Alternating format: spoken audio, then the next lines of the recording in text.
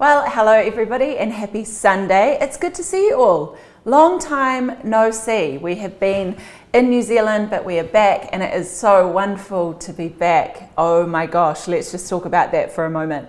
Getting back into your own home, into your own bed, it was just like, thank you, Jesus. We had the most amazing time away. We were able to spend a bunch of time pastoring people, meeting with people, doing some ministry, and then obviously spending time with our whānau, our family, and it was wonderful. But we were literally staying in our family homes all around New Zealand, and so I can't remember the exact number of miles, Ks that we travelled, but it was a lot, and a lot of kind of bouncing between houses. And so getting back and the beautiful snow, oh my gosh, I just love Canada so much. It's just like a beautiful winter wonderland. I could honestly talk about the joy that we felt walking into our home and seeing the house just covered in snow, and then of course being back with our church family on Sunday. It was just glorious. It was wonderful. So it's wonderful to be back. And we have arrived back during our season of Lent, which I am absolutely loving. I hope that you're enjoying it as well. It is definitely a season for deep reflection, but we have arrived back as we have headed into Lent in the lead up to Easter. And we've had a couple of really great Sundays as we're following Jesus during Holy Week. And I've got a really, really creative message title for us today. Maybe you can help me out actually. Once I share it, maybe you could even put in the comments or just message me and give me a better idea for the sermon title, because I really couldn't come up with anything other than the fourth day of Holy Week. That's literally the title to the message today. I mean, the really great thing is it's very self-explanatory, so that's great. In terms of creativity, really lacking. The fourth day of Holy Week. So we've explored the first 3 days of Holy Week. We're now up to the fourth day of Holy Week, and I'm really looking forward to sharing this message with you. And I'm going to be sharing some scriptures, various scriptures that aren't really following the journey of Holy Week, and I'll explain the reason for that once I've read them out. But we're going to start off in the book of Matthew 11, 28 to 30, and it says this. It's one of my all-time favorites. I feel like that's something that preachers say a lot, which they should, by the way, because they should have a lot of favorite verses. But this verse for me, this is Jesus speaking, is just beautiful. Matthew 11, 28 to 30, it says this: "Come to me, all you who are weary and heavy burdened, and I will give you rest.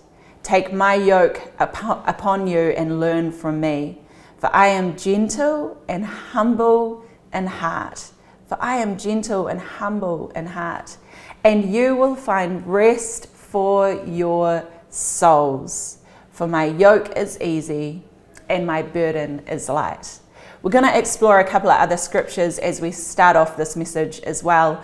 Mark 6:31 says, "Then, because so many people were coming and going that they did not even have a chance to eat," talking of the disciples, "he said to them," Jesus speaking, "Come with me by yourselves to a quiet place and get some rest." Luke 5:15 to 16 says this: "Yet the news spread about him all the more, so that crowds of people came to hear him and to be healed of their sicknesses. But Jesus often withdrew to lonely places and prayed." Let's pray and then get into this message today. God, we thank you for the opportunity that we have to be together, whether it be in person today or here online. We thank you for your community of believers that we can be a part of. And we thank you that together we are journeying over this 40 days of Lent. We're journeying through Holy Week as we lead up to Easter. And I just pray that you'd prepare our hearts, and that we would all take a moment to really consider and be thoughtful of the season of Lent that we are in, really to make the most of it as we lead in to the most significant moment in the Christian calendar, Easter. And so, Lord, would you come, would you speak, would you be with us, as we journey through these scriptures together today in Jesus' mighty name. And every person said, Amen. Amen. Like I said, we have been journeying through Lent, and I have really been enjoying it. I tend to be the person that loves those kind of messages that are like really challenging. You know, it kind of like makes you laugh but then punches you in the face. I like a little bit of challenge when it comes to the word and when it comes to listening to a message. Of course, I love messages that talk about the grace of God and the peace of God and the love of God. We all need these messages, but every now and then I just love a good message that's going to challenge me. And I don't know about you, but throughout this series, throughout Lent really, and even every day in devotionals and really being thoughtful of what Lent means for all of us as Christians, I have felt quite challenged. And I've enjoyed Lent. I've enjoyed the series of Lent. I'm enjoying that sense of self-reflection, of realigning, of reprioritizing, of saying, okay, God, what do I need to get right in my life? That season of repentance, the beautiful gift that we have of repentance as we lead in to this amazing time in the Christian calendar. And we started off, we journeyed through Lent by journeying through Holy Week with Jesus. And the week starts off day one with Palm Sunday, Jesus' triumphal entry into Jerusalem. He comes in riding on a donkey, comes into Jerusalem, and people throw down their cloaks and they throw down their palm leaves and they sing Hosanna, Hosanna. They welcome him as royalty. It's an incredible moment, and that is the beginning of a very significant week as he rides in to Jerusalem. It's the biggest week. It's the most important week. It's a huge week. And he comes in, and then on day two, it's like Jesus just gets to work. Jesus clearly over the next few days, he's ridden in on a donkey. People are throwing things down. They're singing all sorts of things. Some recognizing him as Messiah. Some recognizing him as the King of the Jews. It's a big moment, but then he gets to work. Like, it's very clear that over the next few days, Jesus has got something to say to the people of Israel. He arrives in, and then he goes to the temple, and we heard that message from Levi about Jesus clearing the temple and saying, you've turned my house into a den of thieves, into a den of robbers, when it is supposed to be, it will be called a house of prayer. And so immediately he starts to stir things up. He's got something to say to the people of Israel about the way that they are behaving basically within their religion and their belief system. They are doing all of the right things, but where is their love for God? Where is their devotion to the Lord? And so he walks in and is saying, no, this is not what the temple is about. The temple will be called a house of prayer. In other words, it is a place for relationship. It's not a place for changing money. It's not a place for buying all sorts of things. This is a place for relationship. And so it's like he comes in and he just goes on a mission, and I get it. I mean, this is his last week here. He's got something to say. He's about to be crucified, and he needs to get a message across to the people of Israel. And so day one, Palm Sunday. Day two, clears the temple. Imagine it. He's just causing a ruckus. He's causing a scene wherever he goes. And then we get to day three, and he's still on a roll. He is still going for it. He's walking and he sees, like what we heard from Levi last week, such a good message. Really, really good message. If you missed it, I encourage you to go back and to watch that message. But about Jesus cursing the fig tree, because the fig tree had leaves, but it had no fruit. In other words, doing the exact same thing. He's on a roll of saying, come on, what is this thing about for you? It's got to be about love and about devotion and about prayer and about relationship. It can't just be about looking the part, having all of the leaves, having the right clothes, doing the right things, paying the right amounts, doing all of the right procedures. It's got to be about relationship. I love Levi's quote from last week. Israel had become more concerned about outer appearance than inner authenticity. Israel had become more concerned about outer appearance than inner authenticity. I love that. And that's essentially what was taking place. And that's what Jesus was getting to the heart of. He goes on from cursing the fig tree, and then he starts hitting up the Pharisees about hypocrisy. I mean, he's really got a message to share. And I've enjoyed hearing these messages because for you and I, there has got to be a sense, especially during the week of Lent as we head into Easter, a sense of going, man, actually, where is the hypocrisy in my life? Where is it in my life that I am playing a role and playing a part and not actually keeping my priorities right? Where is it that I'm saying that Jesus is my top priority, that my relationship with God is my top priority, but actually when I look on the inside, perhaps I haven't spent any time with him. Perhaps I'm not making decisions based around this journey of discipleship. Maybe I'm saying that he's a 1, but actually he's a 7.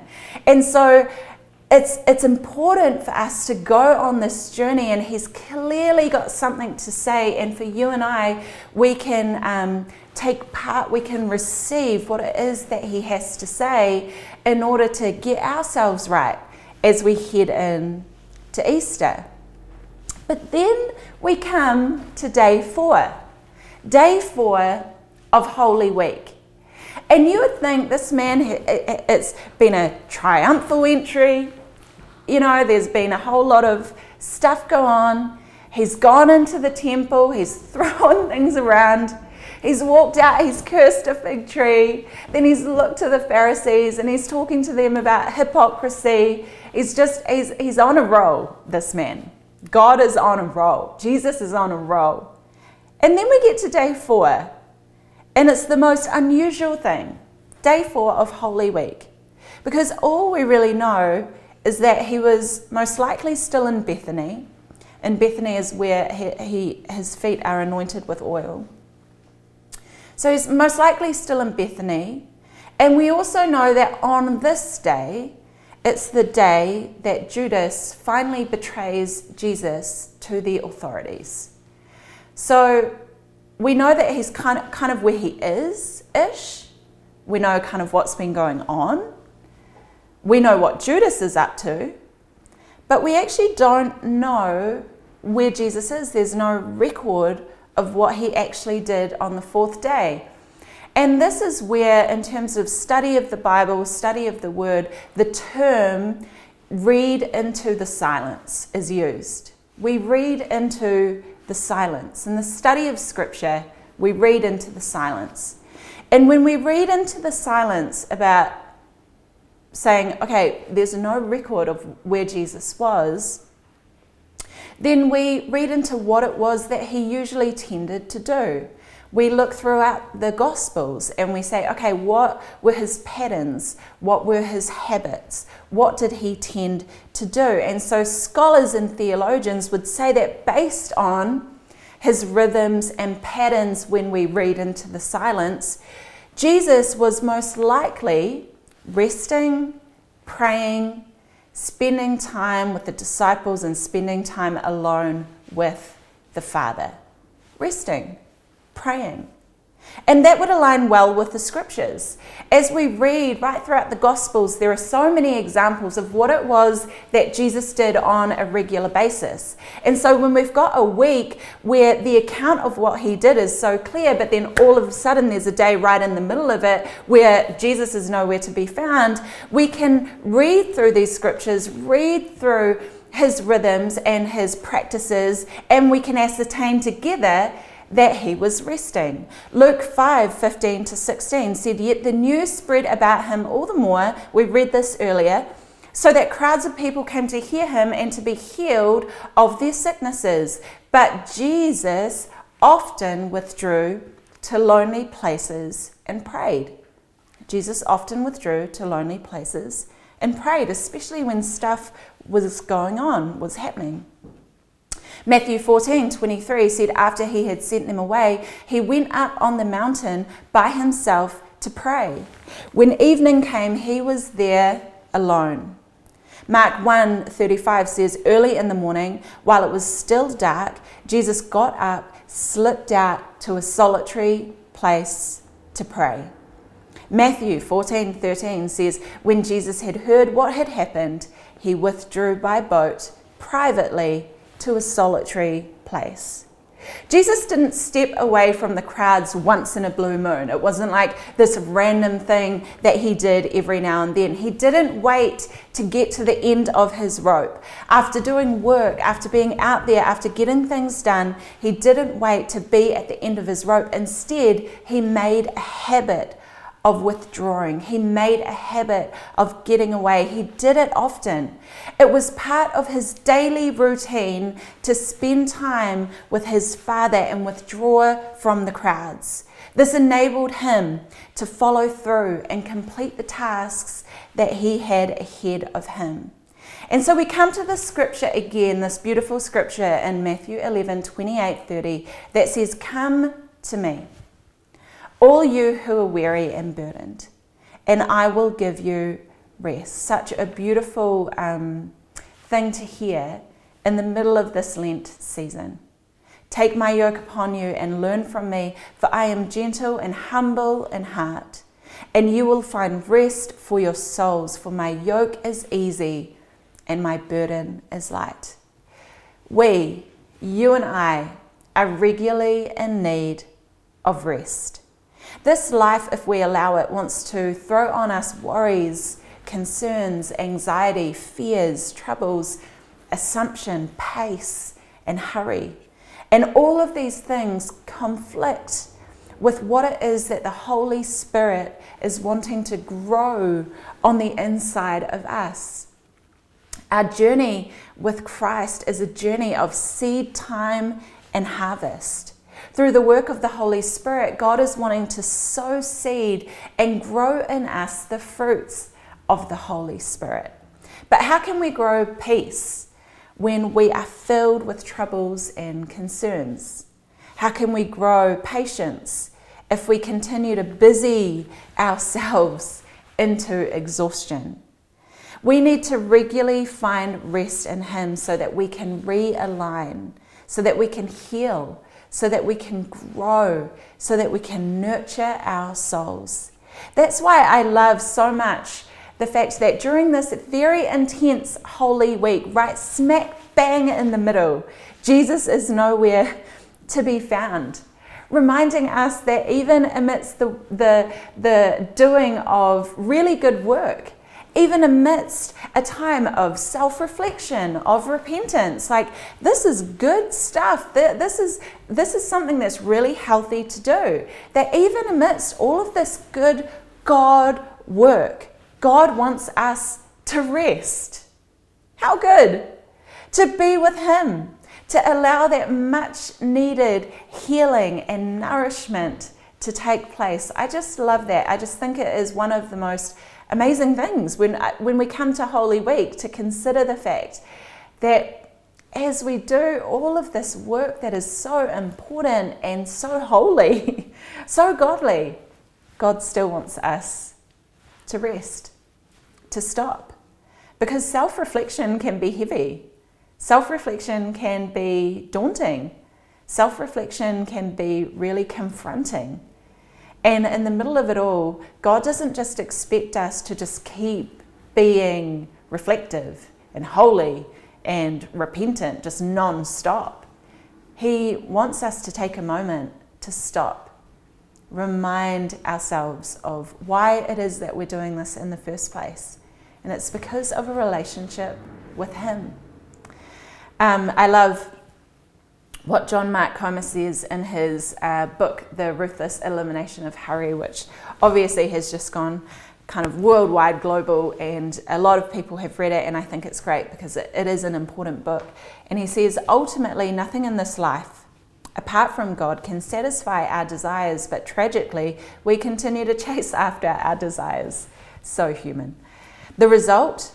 A chronic state of restlessness, or worse, angst, anger, anxiety, disillusionment, depression, all of which lead to a life of hurry, a life of busyness, overload, shopping, materialism, careerism, a life of more, which in turn makes us even more restless, and the cycle spirals out of control. Like I said, I love that even in the midst of Holy Week, where God knew we would be making this season, would be turning it into a season of Lent in the calendar, he knows all things. Jesus, in the middle of it all, most likely chose to rest. That amidst this heavy time, like I said, it can be a heavy time of self-reflection. Maybe it's just me. Maybe when I look inside and I start to realign and reflect and reprioritize, it can feel pretty confronting and daunting, and it can be heavy at times. That even in the midst of all of that, even in the midst of a good cycle, this week is a good cycle week, it's Holy Week. Yet even in the midst of a good cycle, let alone the fact that we find ourselves in so many unhealthy cycles, that in the midst of a good cycle, God says, stop now and rest. God values rest. God exemplified rest in the creation story. And Jesus, as we have read, exemplified rest right throughout the Gospels. It was his go-to. God values rest so much that he made the Sabbath day. Immediately we're all like, no, we've heard about that, don't talk about it, don't need to make it a real thing. Well, we're going to talk about it. Deuteronomy 5:12 says, observe the Sabbath day by keeping it holy, as the Lord your God has recommended to you? No, it's not what it says. As the Lord your God has suggested to you? Also not what it says. As the Lord your God has commanded you. Ooh, oh, chill out. Wait. Deuteronomy 5:14, it goes on to say, but the seventh day is a Sabbath to the Lord your God, on which you must not do any work. Neither you, nor your son or daughter, nor your manservant or maidservant, nor your ox. Your ox? Come on, it's just an ox. Nor your ox or donkey or any of your livestock, nor the foreigner within your gates, so that your manservant and maidservant may rest as you do. There are no exemptions, because it's created for us all. Everybody, in other words, everybody needs to have a day where they rest. Sabbath has got to be one of the commands we ignore the most. It's because it's too good for us, it's too good. We don't take it seriously. I find that when I read the Bible and there's something, and I'm sure we're all like this, it's like, don't murder. We're like, yeah, oh, for sure. Without a doubt. That's good. And then God's like, oh, don't steal. Don't steal. Oh. It's a good one, for sure.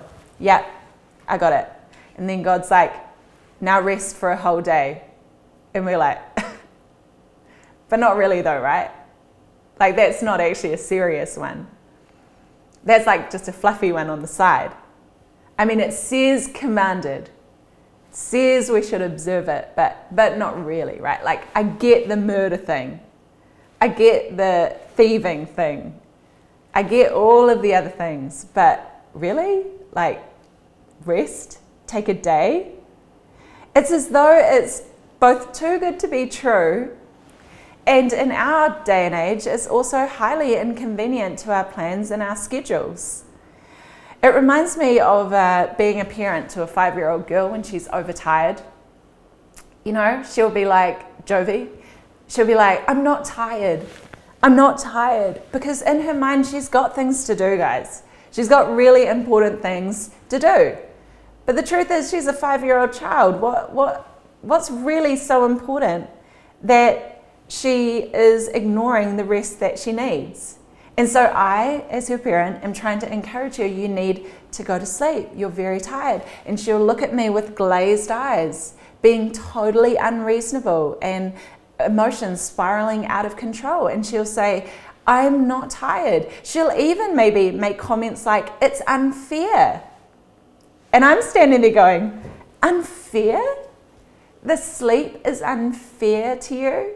It's not like I gain anything major from Jovi actually getting enough rest. I mean, she'll be not so grumpy the next day, which is super helpful. But the rest, the sleep, my thought towards her is for her. And at times, my commandment towards her is for her. But she's irrational. She's like, I've got things to do. Because 5-year-olds have really important things to do. She's like, I need to dress my unicorns. I have got a mountain to make that is to be made up of stuffies. Like, these are really important things. And what you're trying to say to me about going to sleep is unfair. And it's not nice. And I just don't have time to do that because I've got really important things to do. I think if we were to scale out of our lives a little bit and get a bit of perspective, we too would realize that our push against Sabbath is actually like that of a tired 5-year-old girl. We would prefer to push ourselves over the line of exhaustion to earn that extra 5K in the bank rather than Sabbath and heal and perhaps earn ourselves an extra 5 years of time on this earth. Sabbath rest is not a joke when it comes to God. It's not even a recommendation. And during this intense week where there are things to do, God is going to the cross, Jesus is going to the cross. Still, Jesus finds time to stop and to rest. And just like a 5-year-old needs more sleep, so every human needs Sabbath. Mark 2:23-27 says, one Sabbath, Jesus was going through the grain fields and his disciples walked along. They began to pick some heads of grain. The Pharisees said to him, look, why are they doing what is unlawful on the Sabbath? Oh man, you would have missed it last week at church. But in this moment, I've never thought of this, but Levi, I'm going to try and do what he did, and I'm going to do a terrible job of it, but I just have to share it with you because it's so funny. In this moment, that Jesus is walking with his disciples, and his disciples kind of grab some heads of grain because they're hungry. The dudes are hungry. They've been working. They're just getting a little bite to eat. And it says the Pharisees said to him, look, and Levi was like, where did they come from?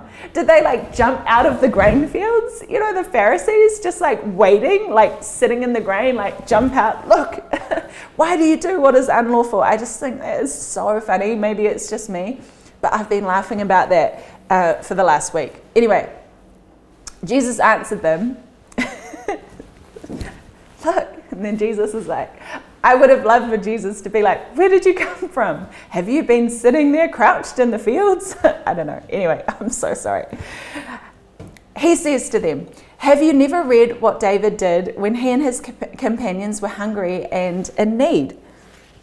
In the days of Abiathar, the high priest, he entered the house of God and ate the consecrated bread, which is lawful only for priests to eat. In other words, he was breaking the rules. And he also gave some to his companions. Then he said to them, and this is kind of what we've been talking about the fact that it's not about simply the practices, it's about the motivation behind the practices. Jesus said to them, the Sabbath was made for man, not man for the Sabbath. So the Son of Man is Lord even of the Sabbath. All of that to say, it was made for us, not us for it. God made us and thought, you know what? These guys are going to need a day of rest. And so I will make the Sabbath. And like a good parent, he knew that if we called out and said, if he calls out and says, hey, it's bedtime, time to go to bed, we would say, I've got really important things to do, like dress unicorns. And so then he would have to say, no, I command you to Sabbath. The Sabbath is all a part of the rest and healing that we find in Jesus.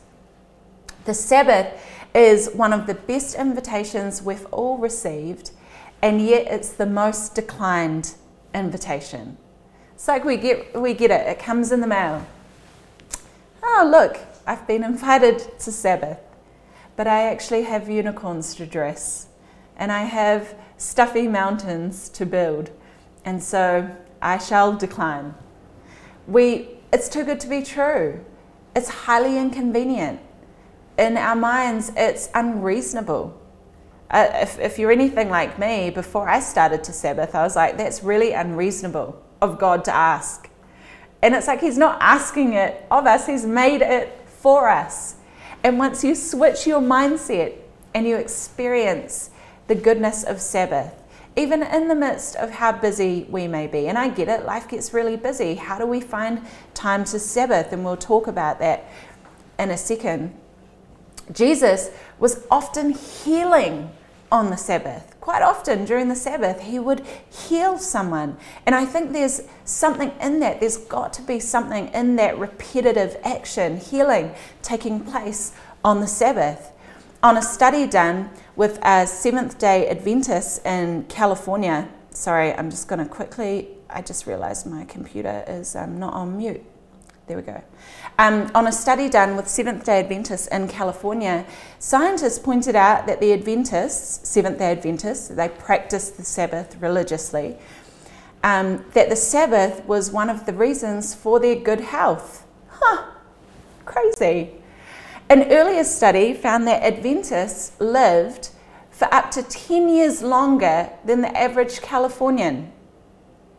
Quick maths. I'm not a mathematician, but quick maths.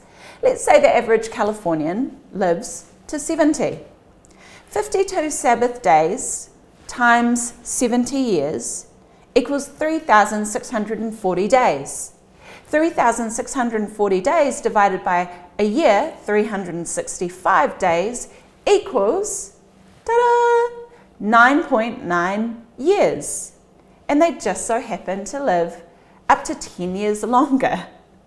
An argument can be made that Sabbath gives you time. As we make time for the Sabbath, so the Sabbath makes time for us, literally. There is another professor currently working on a study measuring stress hormone levels before and after the Sabbath. And the most interesting thing to him about the plethora of study that he's done at the moment is a study showing fewer deaths during Shabbat in Israel. The Sabbath is the most beautiful solution to some of our most urgent problems. I'll say that again.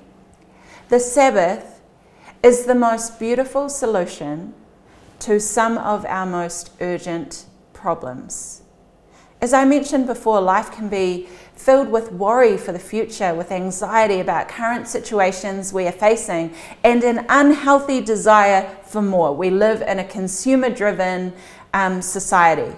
More stuff, more money, more opportunities, better jobs, better homes, better cars, more kids, less kids. What we have is never quite right. There has grown in us an insatiable desire for more that leads us to be filled with worry and anxiety and this deep sense of dissatisfaction. And so the cycle, which we've been talking about, the cycle continues because we haven't taken time to disconnect. And yet here in Holy Week, in the cycle of the 7 days, Jesus still takes time to disconnect. As we want for more, we get more, then we want more, not realizing that more is never enough. And so never escaping the anxiety it causes in our hearts and in our minds, leaving our bodies and our spirits depleted of that which only you and I both know. We know it, and yet we don't know it. Leaving our spirits depleted of that which only the eternal can satisfy. And then there's Jesus. There's rest. There's Sabbath. There's healing. There's perspective. There's a stop moment. There's a disconnect opportunity that we have from the unhealthy cycles we find ourselves in. The Sabbath is the most beautiful solution to some of our most urgent problems. And by the way, it's not a day off. It's not just like, I've got a day off work. It's so much more than that. Eugene Peterson, in his book, Working the Angles, The Shape of Pastoral Integrity, talks about Sabbath, and he says, uncluttered time and space to distance ourselves from the frenzy of our own activities so we can see what God has been doing and is doing. If we do not regularly quit work for one day a week, we take ourselves far too seriously. The moral sweat pouring off our brows blinds us to the primal action of God in and around us. Practically, I know for many of us, we just don't know how we could find the time. My encouragement to you is just start with something. Start somewhere.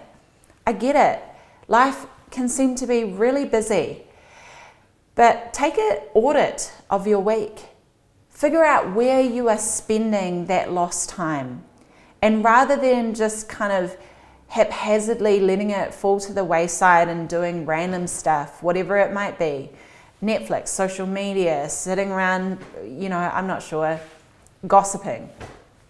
Rather than doing things that probably won't be giving a lot of life to your soul, start to audit your week and start somewhere. Start with something so that you can find rest for your soul, so that you can heal, so that you can be healthy. Even in the middle of a week where you might feel like you and your relationship with God, you guys are on fire. You've been reading your Bible every week. You've been doing all of the right things. Our example for us during Holy Week is that Jesus still rested. Even when life looks super holy and super discipleship driven, we still need to find Sabbath. I know some people who begin Sabbath on a Friday evening. After work, they get home, kind of prepare themselves, make sure that food's all there for the next 24 hours. Basically don't do a lot of cleaning, a lot of anything.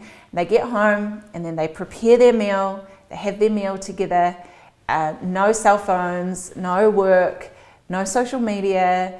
They might watch a movie together. Then the next day they'll have Sabbath breakfast in the morning.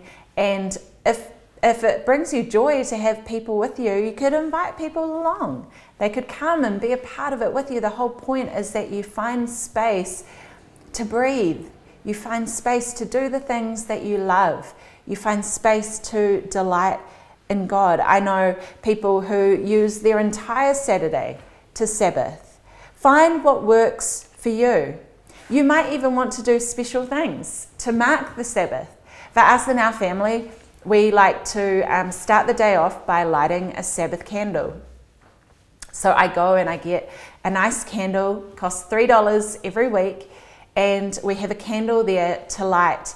And as we light it, one of the kids, usually Hugo or Jovi, will talk about what that light represents to us.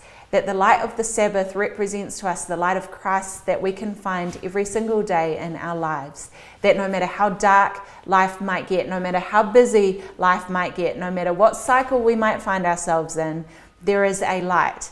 And so we'll talk about that, and that Sabbath candle will remain lit for the entire Sabbath day. I'll make sure that we've got our favorite red wine. It's usually bread and butter of some sort. Bread and butter is a wine. I understand if you got confused for a moment. I go and get our favorite bread and butter wine. I like to try and I don't succeed every Sabbath. Sometimes Levi's kind enough to make a big, beautiful meal on Sabbath. He's actually a great cook and actually cooks quite regularly. I say kind enough. It's like, he's not kind enough. Sometimes Levi cooks, sometimes I cook. But I like to try and make sure that we have a really nice, big, beautiful meal. During the day, Levi and I will just drink coffee, read books, we'll have naps, we'll just chill, just kind of do whatever it is brings us joy and fuel. And we delight in God. We delight in His goodness. We are refreshed in seeing what it is that He has been doing in our world rather than focusing on what we have been doing in our world. Like Eugene Peterson said, it's a chance for us to see what he's done and see what he is still doing. It's a moment to delight. It's a day to delight in him. And as you delight in him, you get perspective. He brings healing. He brings strength to your bones, to your physical body.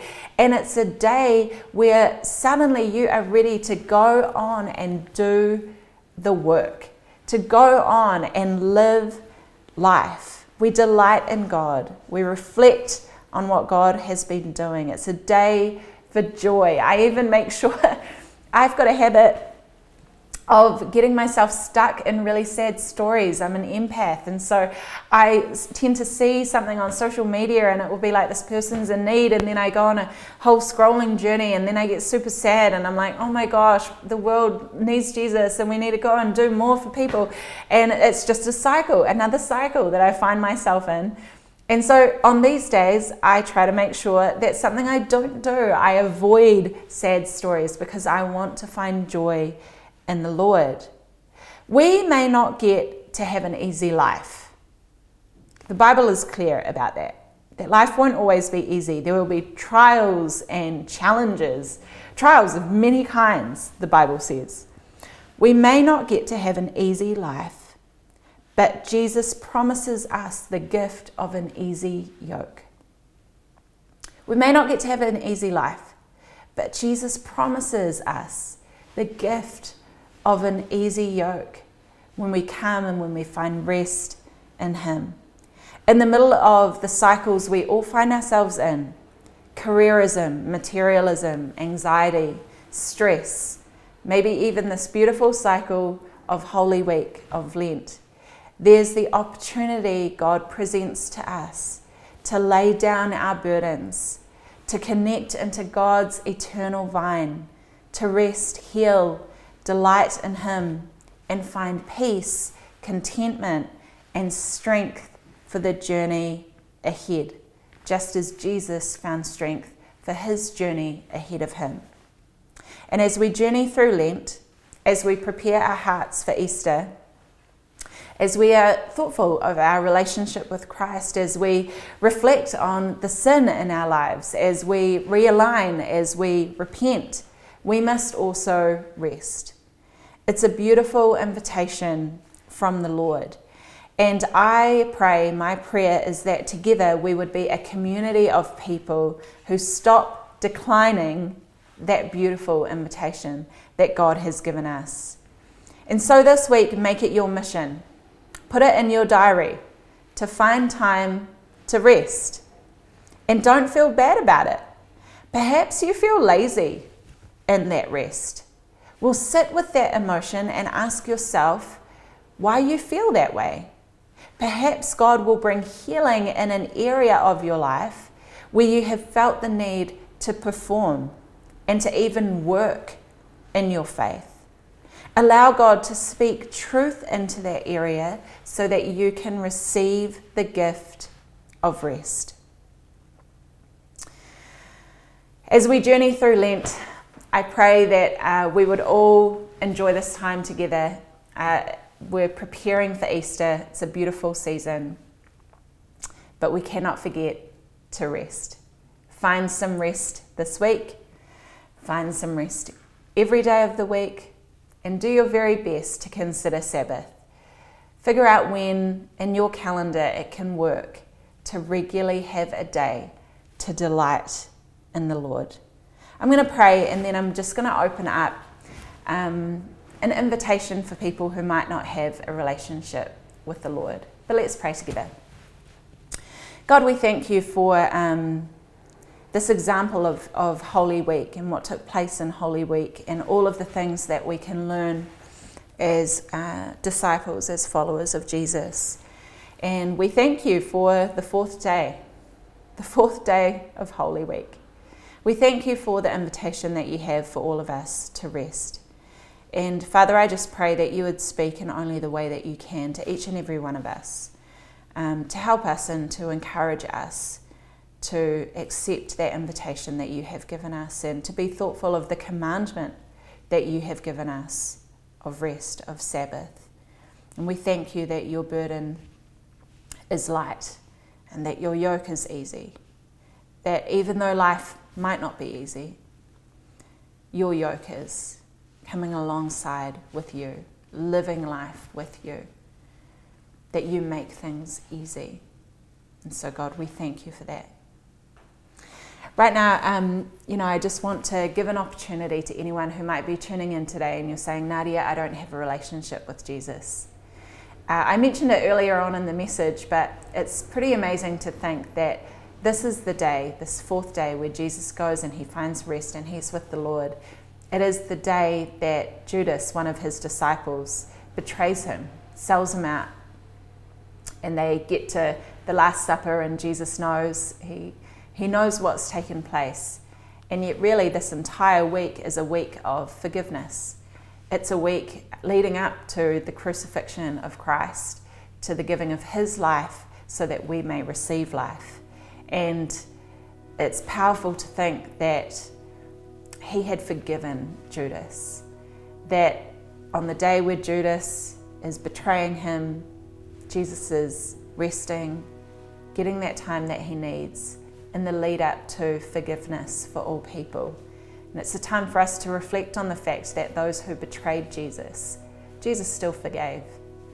And you and I have this incredible opportunity. You have this incredible opportunity, if you haven't accepted that forgiveness of Jesus yet, to receive that forgiveness that he died on the cross for.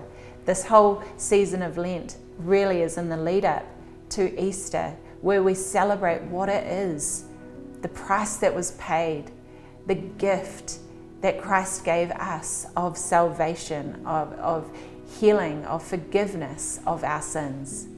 And so if that's you today and you're saying, Nadia, I don't have a relationship with Jesus, but I want to have a relationship with Jesus, then together you and I can pray a prayer. I'm going to say a line of a prayer, and I encourage you to repeat the line of the prayer and really mean it from your heart. And then from there, I encourage you to reach out, let one of our hosts know that you've made that decision. Send us an email, info@localchurch.co, to let us know about the decision that you have made, so that we can journey with you, so that we can walk with you. We have a discipleship journey that we have in our church. It's called Walk, and it's so that we can walk with you on your discipleship journey with Christ, because this is the beginning, but it's certainly not the end. There is so much fullness of life when it comes to living a life with Jesus. And so let's pray this prayer together. If that's you today, why don't you close your eyes and we'll pray this prayer together. It goes like this. Dear Lord Jesus, I thank you for what you did for me on the cross, for the salvation that was purchased for me. I thank you that you gave your life for me. And today, I come to you and I ask, would you forgive me of my sin? Would you wash me clean and make me new, as your word says you do? In Jesus' mighty name. And every person said, Amen, amen. Hey, thank you so much for joining in today for this message. I pray that it blesses you and has blessed you. And make sure that you tune in next week for week 5, day 5 of Holy Week. And I'm not sure what week we're in for Lent. I guess we're in week 5, day 5, week 5. Not sure of the exact day of the 40 days of Lent, but it's going to be a wonderful Sunday. So I encourage you to make sure that you tune in for that. For anyone who made a decision, make sure you just take those next steps so that we can walk with you on your discipleship journey. We'll see you next week.